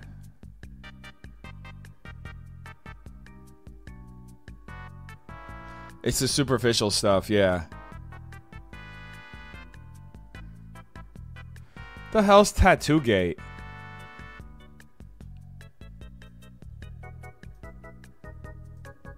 Oh God, 22 minutes about a video about a tattoo. Jesus Christ, I can't. Left. Yes, your $180 consultation affords you 3 questions. If you have any more questions, you're going to need to upgrade to a different consultation package. The next step up is $499, and you get to ask 3 more questions. If you've been on TikTok at all this week, you've most likely come across videos about Tattoo-Gate. As you guys know, a few months ago we had Lashgate, and then there was even Cake-Gate, and now everyone's talking about Tattoo-Gate, and I gotta say, Tattoo-Gate might be the most outrageous gate to happen this year. Someone on TikTok came forward with their nightmare experience with a tattoo artist, and when you hear the details of what happened, you're gonna be shocked. It's a mess, so let's get into it. Last week on TikTok, someone named Running Mama Boys posted a 3-part series about her experience trying to get tattooed by an artist. Trying is the most important word here because despite how much money this poor woman paid, ink never touched her skin. She started off by saying that she found this really talented local artist, she liked the work on her Instagram account, so she reached out to book in for a consultation. Here's the first red flag. The artist told her there would be a consultation fee. Booked a consult with her a couple months ago. Consult was non-refundable. It was $180. That was listed on our website. That's fine. I paid that. We had a Zoom consult on Friday. Now, I don't know if this is normal in the tattoo world, but usually consultations are free. They help you meet with the person you're wanting to hire and see if they're a good fit without financially committing first. I know there are some cases where certain businesses ask for a consultation fee, and it varies wherever you go, but usually free consults are used to try and get customers and build some kind of trust before committing. So at this point, I'm thinking, okay, maybe the consultation is like sitting down with the artist to plan the whole tattoo and her giving the customer a rough sketch that ultimately comes off the total price of the tattoo. But nope. The artist then proceeds to tell her that there would be a design fee and she could pick from 3 outrageously priced design packages. I showed her these reference photos as to what I wanted for a half upper arm sleeve. We kind of talked about it a little bit. I said I wasn't really picky on what kind of flowers I wanted. I wanted the fox to look like he was running. Foxes were my favorite animal. I said I wanted some watercolor on the fox. The flowers were just going to be whatever she thought would look good. She then proceeded to tell me, after I had already booked I paid for the consult, she told me that she had these 3 options for her design fee. So she charges a design fee to design her tattoos. So the first option was $1,500. This is fucking nuts. This is kind of nuts. I've never had this happen to me when I got tattoos. $100 plus tax, and you get a $1,500? sketch, and you can make one minor change and then a final design that you'll review. The option number 2 was $3,500 plus tax, where you got 2 concept sketches and a couple changes and a final design review again. And then option 3 was $6,000 plus tax, where you would get multiple sketches and lots of reviews and lots of changes and like a canvas of your concept. At first, I kind of thought that price was going to then be taken out of the final cost of my tattoo, but then I found out that it was not. I was still kind of blindsided, didn't really know what to say. She asked which option worked best for me. Obviously, I picked number 1 because it's super expensive. And she had these pictures, so I was confident that she was going to make me a beautiful piece. So Monday rolls around, and she sends me this. This is her concept sketch. It is nothing like what I sent her. It's nothing like what I wanted. I emailed her immediately to tell her that I wanted a full fox. I wanted a tail. I wanted the fox to be the main feature. I wanted to be less flowers, more fox forward. And I said, I know I picked option 1, but this isn't what I had asked for with my pictures. Yeah.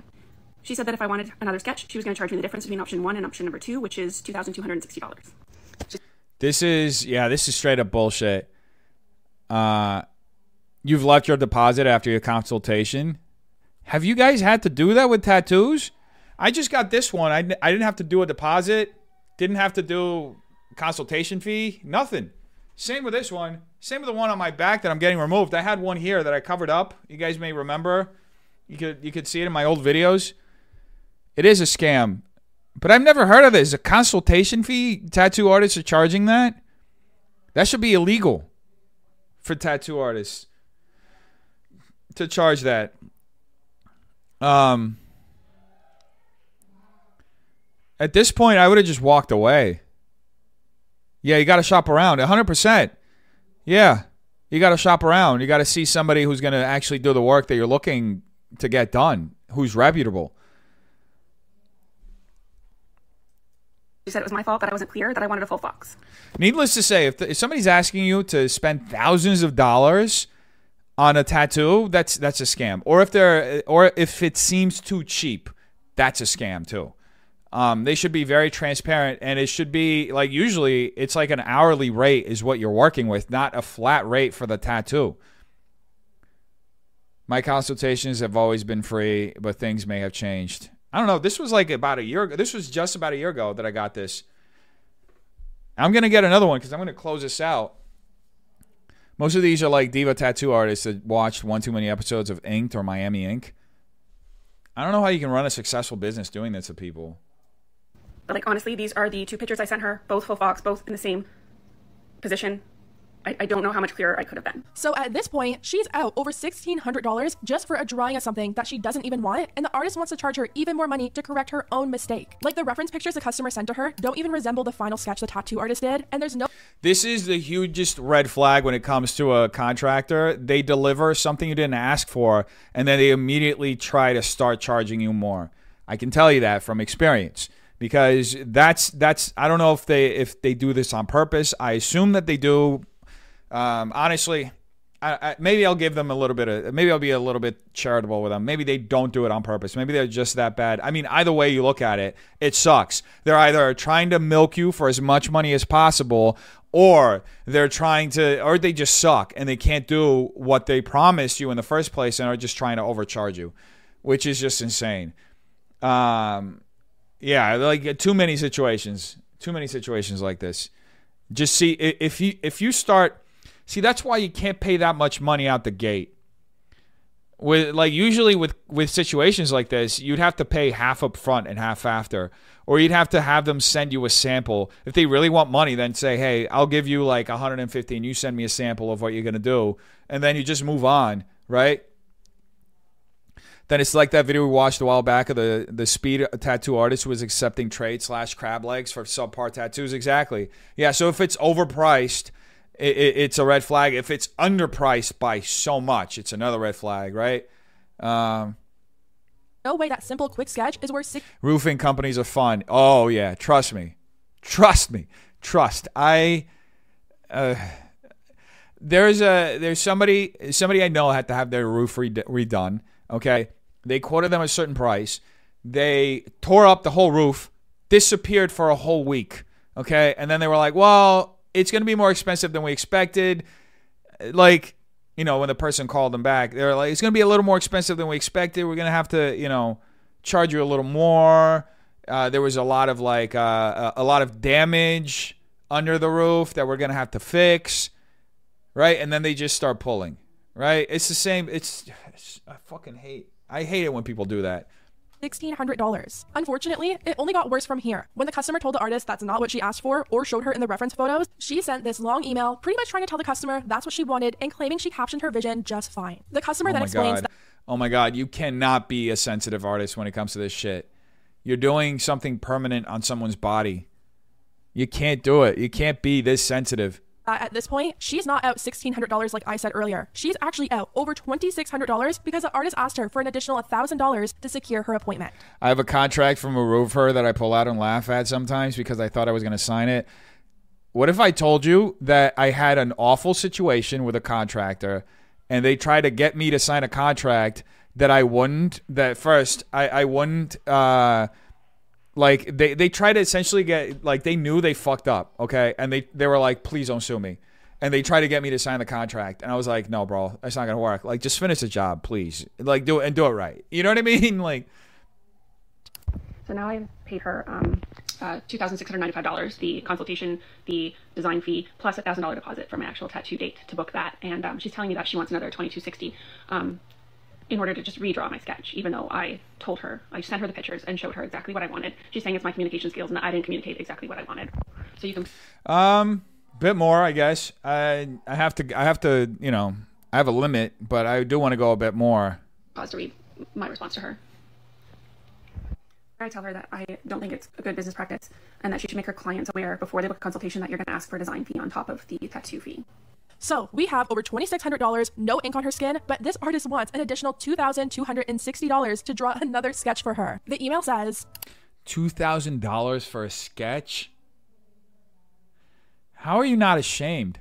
A tattoo is such a commitment of time and money, and any hesitation I had with an artist, I looked for someone else. Exactly. What are you getting tattoo for the rest of your arm? It's going to be like this tribal abstract. Like, not, I don't know if it's going to be similar to this, but I was thinking of going with like similar shapes or something going up my arm.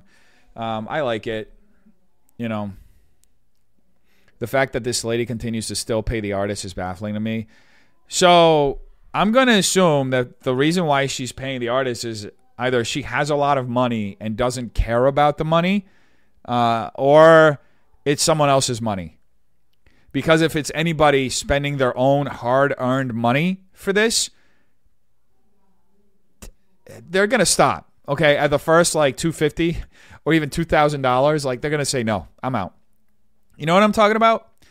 Yeah, it's just a sleeve. I'm going to do a sleeve, and I'm removing the one on my left shoulder blade because the sleeve is going to come up over here like this, and it's going to be, yeah.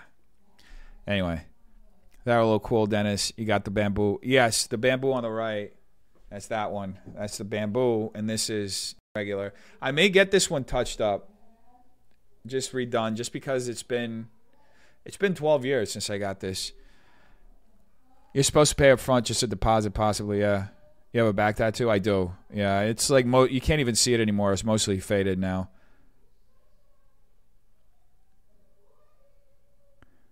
Oh, Frosty's going to do questions for me? I've never paid for a tattoo up front. I've showed them I have the money, but I ain't paying until I see the final product. Yeah.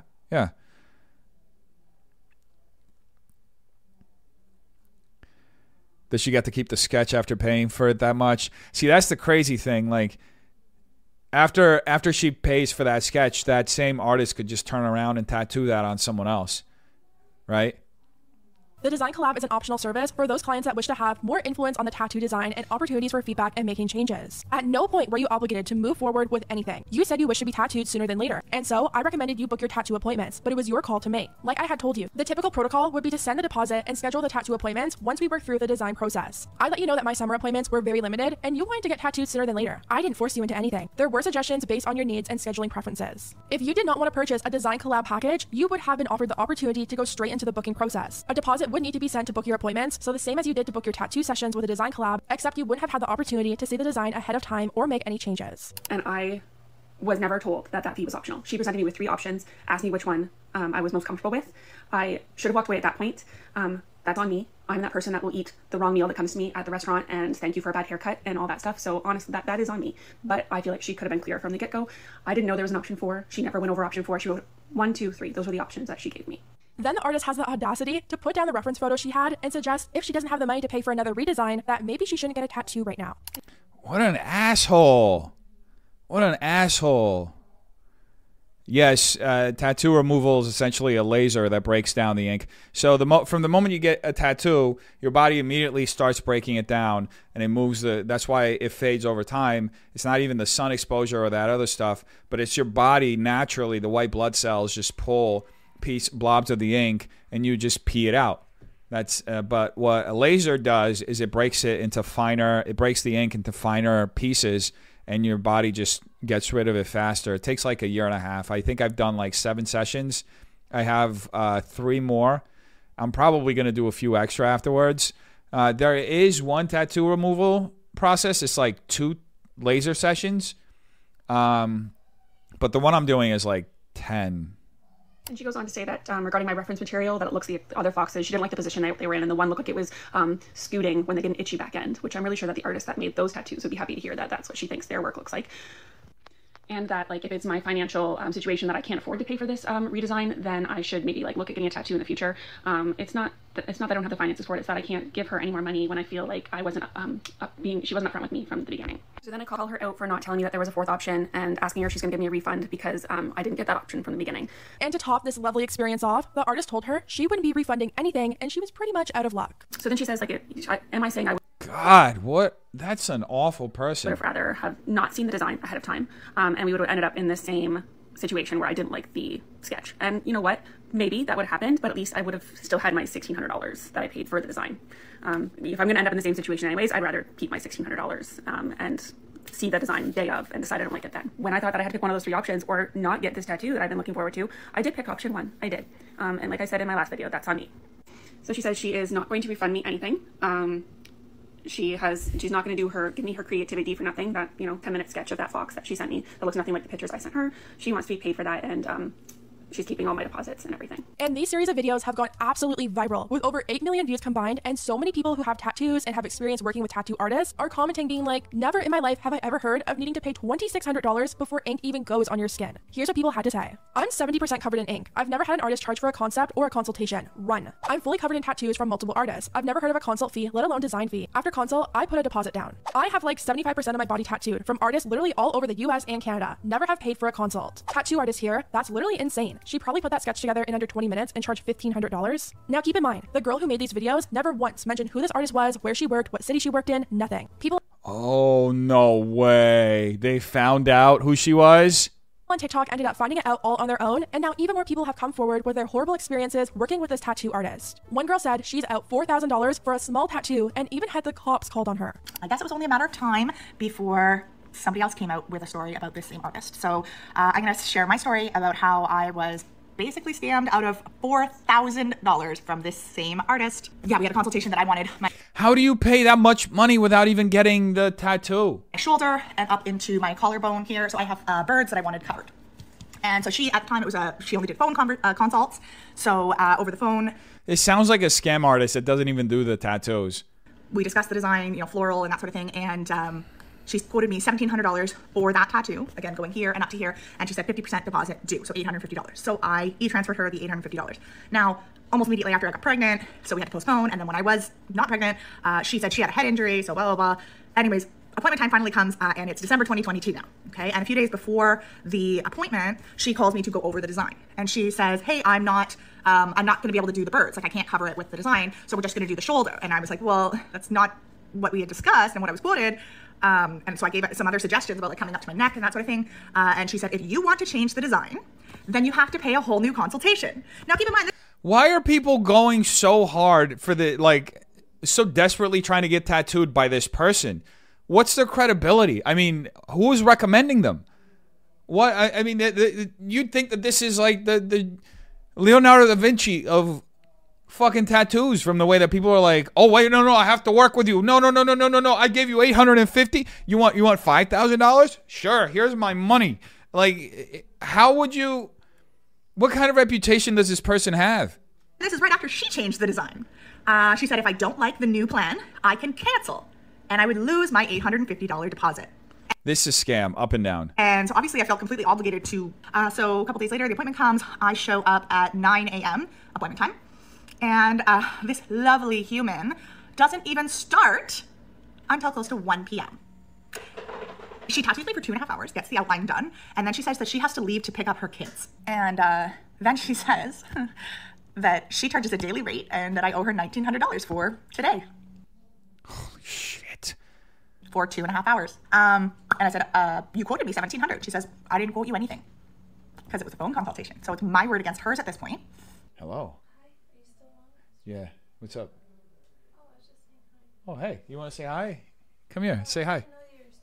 I am still on. You want to say hi? Yeah. Here, folks, Raven wants to say hi. Where am I looking? Right here. Hello. Where am I looking? Right there. That's it. That's it right there. Hello.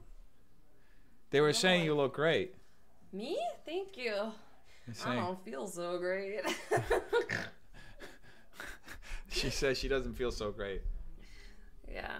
Where this stuff's like all over the place. What are you looking at? You're looking like 10,000 The chat, things. The screen I'm watching. Oh my god. And that's the broadcast. This that's on is Magic Broadcast. An actual depiction of ADD.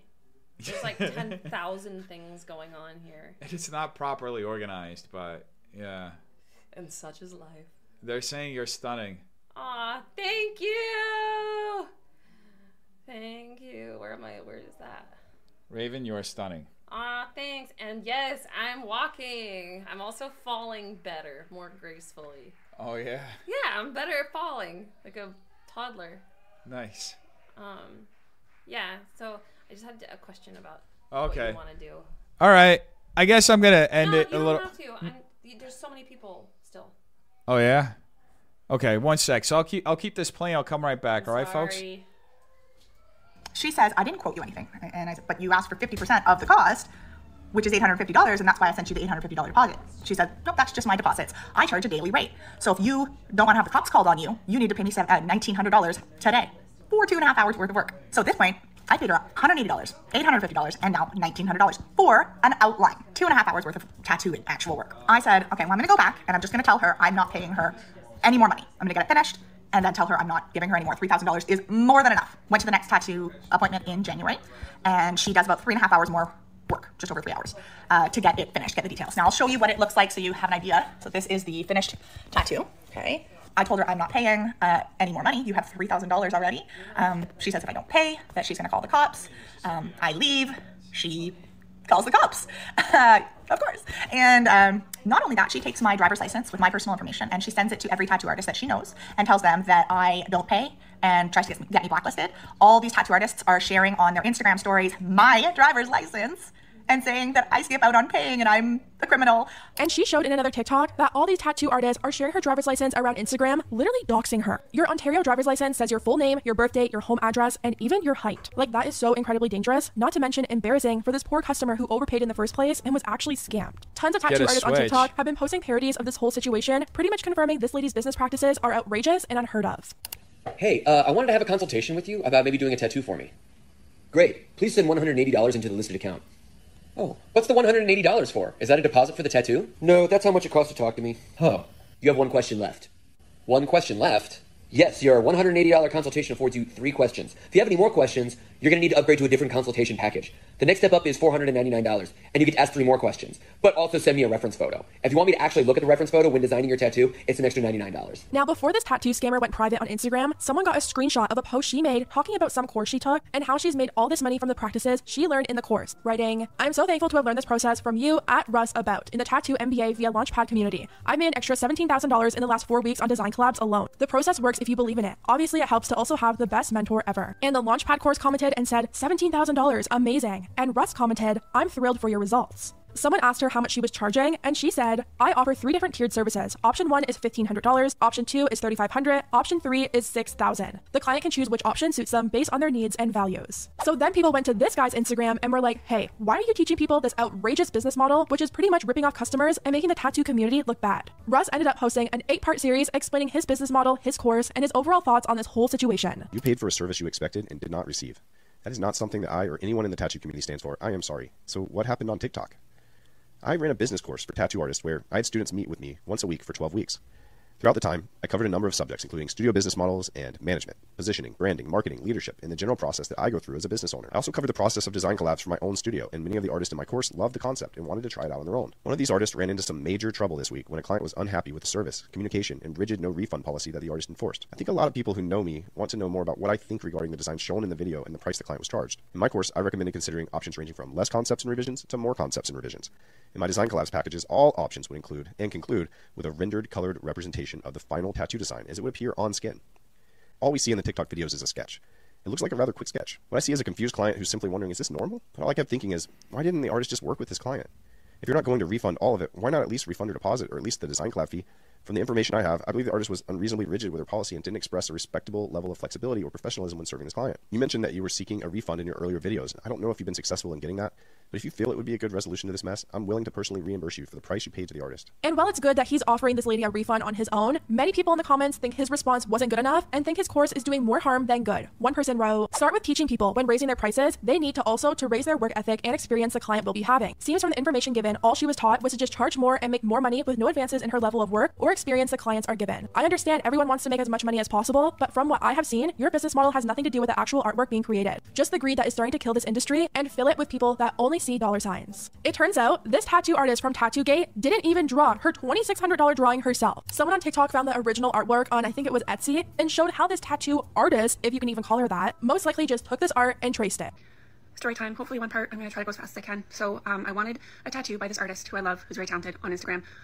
This is nothing to do with her talent as a tattoo artist, just kind of the business practices that I've dealt with over the last 24 hours. We kind of talked about it a little bit. I said I wasn't really picky on what kind of flowers I wanted. I wanted the fox to look like he was running. These 3 options for her design fee. So she charges a design fee to design her tattoos. At first I kind of thought that that price was going to then be taken out of the final cost of my tattoo, but then I found out that it was not. I emailed her immediately to tell her that I wanted a full fox, I wanted a tail, I wanted...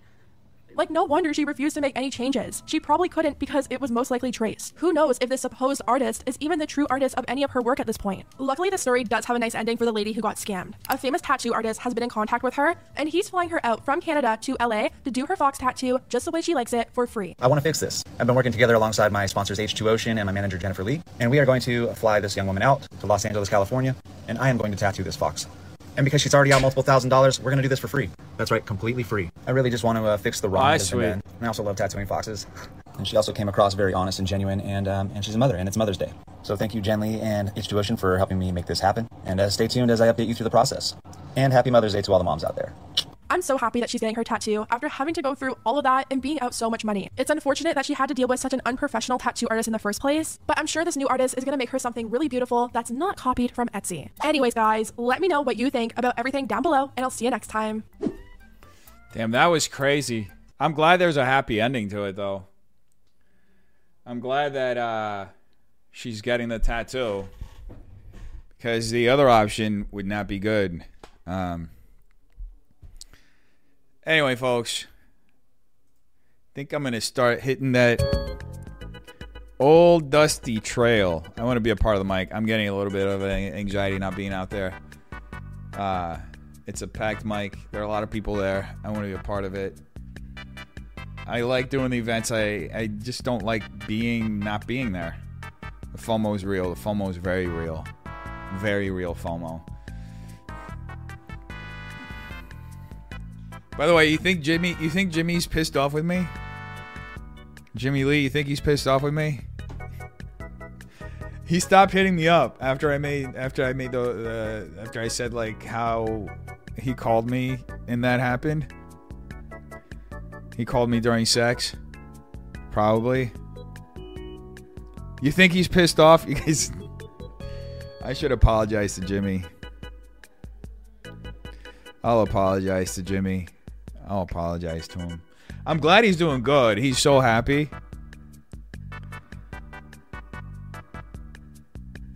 I know, but I like being nice to everybody. I don't like having any bad feelings out there. I'll message Jimmy. I'll apologize to him. I'll see what's going on.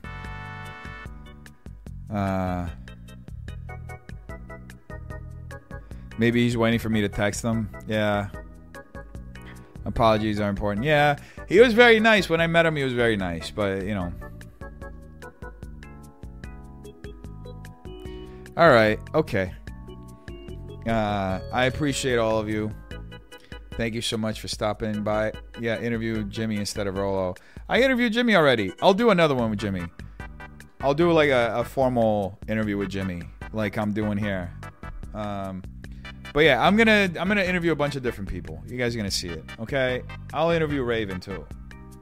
But anyway, with all that being said, I love every single one of you. Thank you so much for stopping by. I'm gonna figure out the issue with the chat. I don't know what the hell's going on. This is like a temporary solution to have it up on the screen like this. But we'll figure it out. Yeah? All right, chat. Love you. Have an amazing evening. What's up, everyone? It's Tana Mojo, and we're still canceled. Our podcast, Canceled with Tana Mojo, is back, and my favorite clean girl, Brooke Schofield, is by my side. We've grown up ever so slightly since our last episodes, and we're so excited to dive back into what's going on in our personal lives, gossip about pop culture, talk about lessons we continue to learn, and bridges we continue to burn. It's going to be wild, hilarious, and probably a little bit messy. So pause whatever show you're listening to right now and go follow Canceled with Tana Mojo on Apple Podcasts, Spotify, or wherever you like to get your podcasts, so you don't miss out on your weekly dose of chaos as we laugh at each other, laugh at our own lives, and maybe even give you a little advice along the way. Woohoo!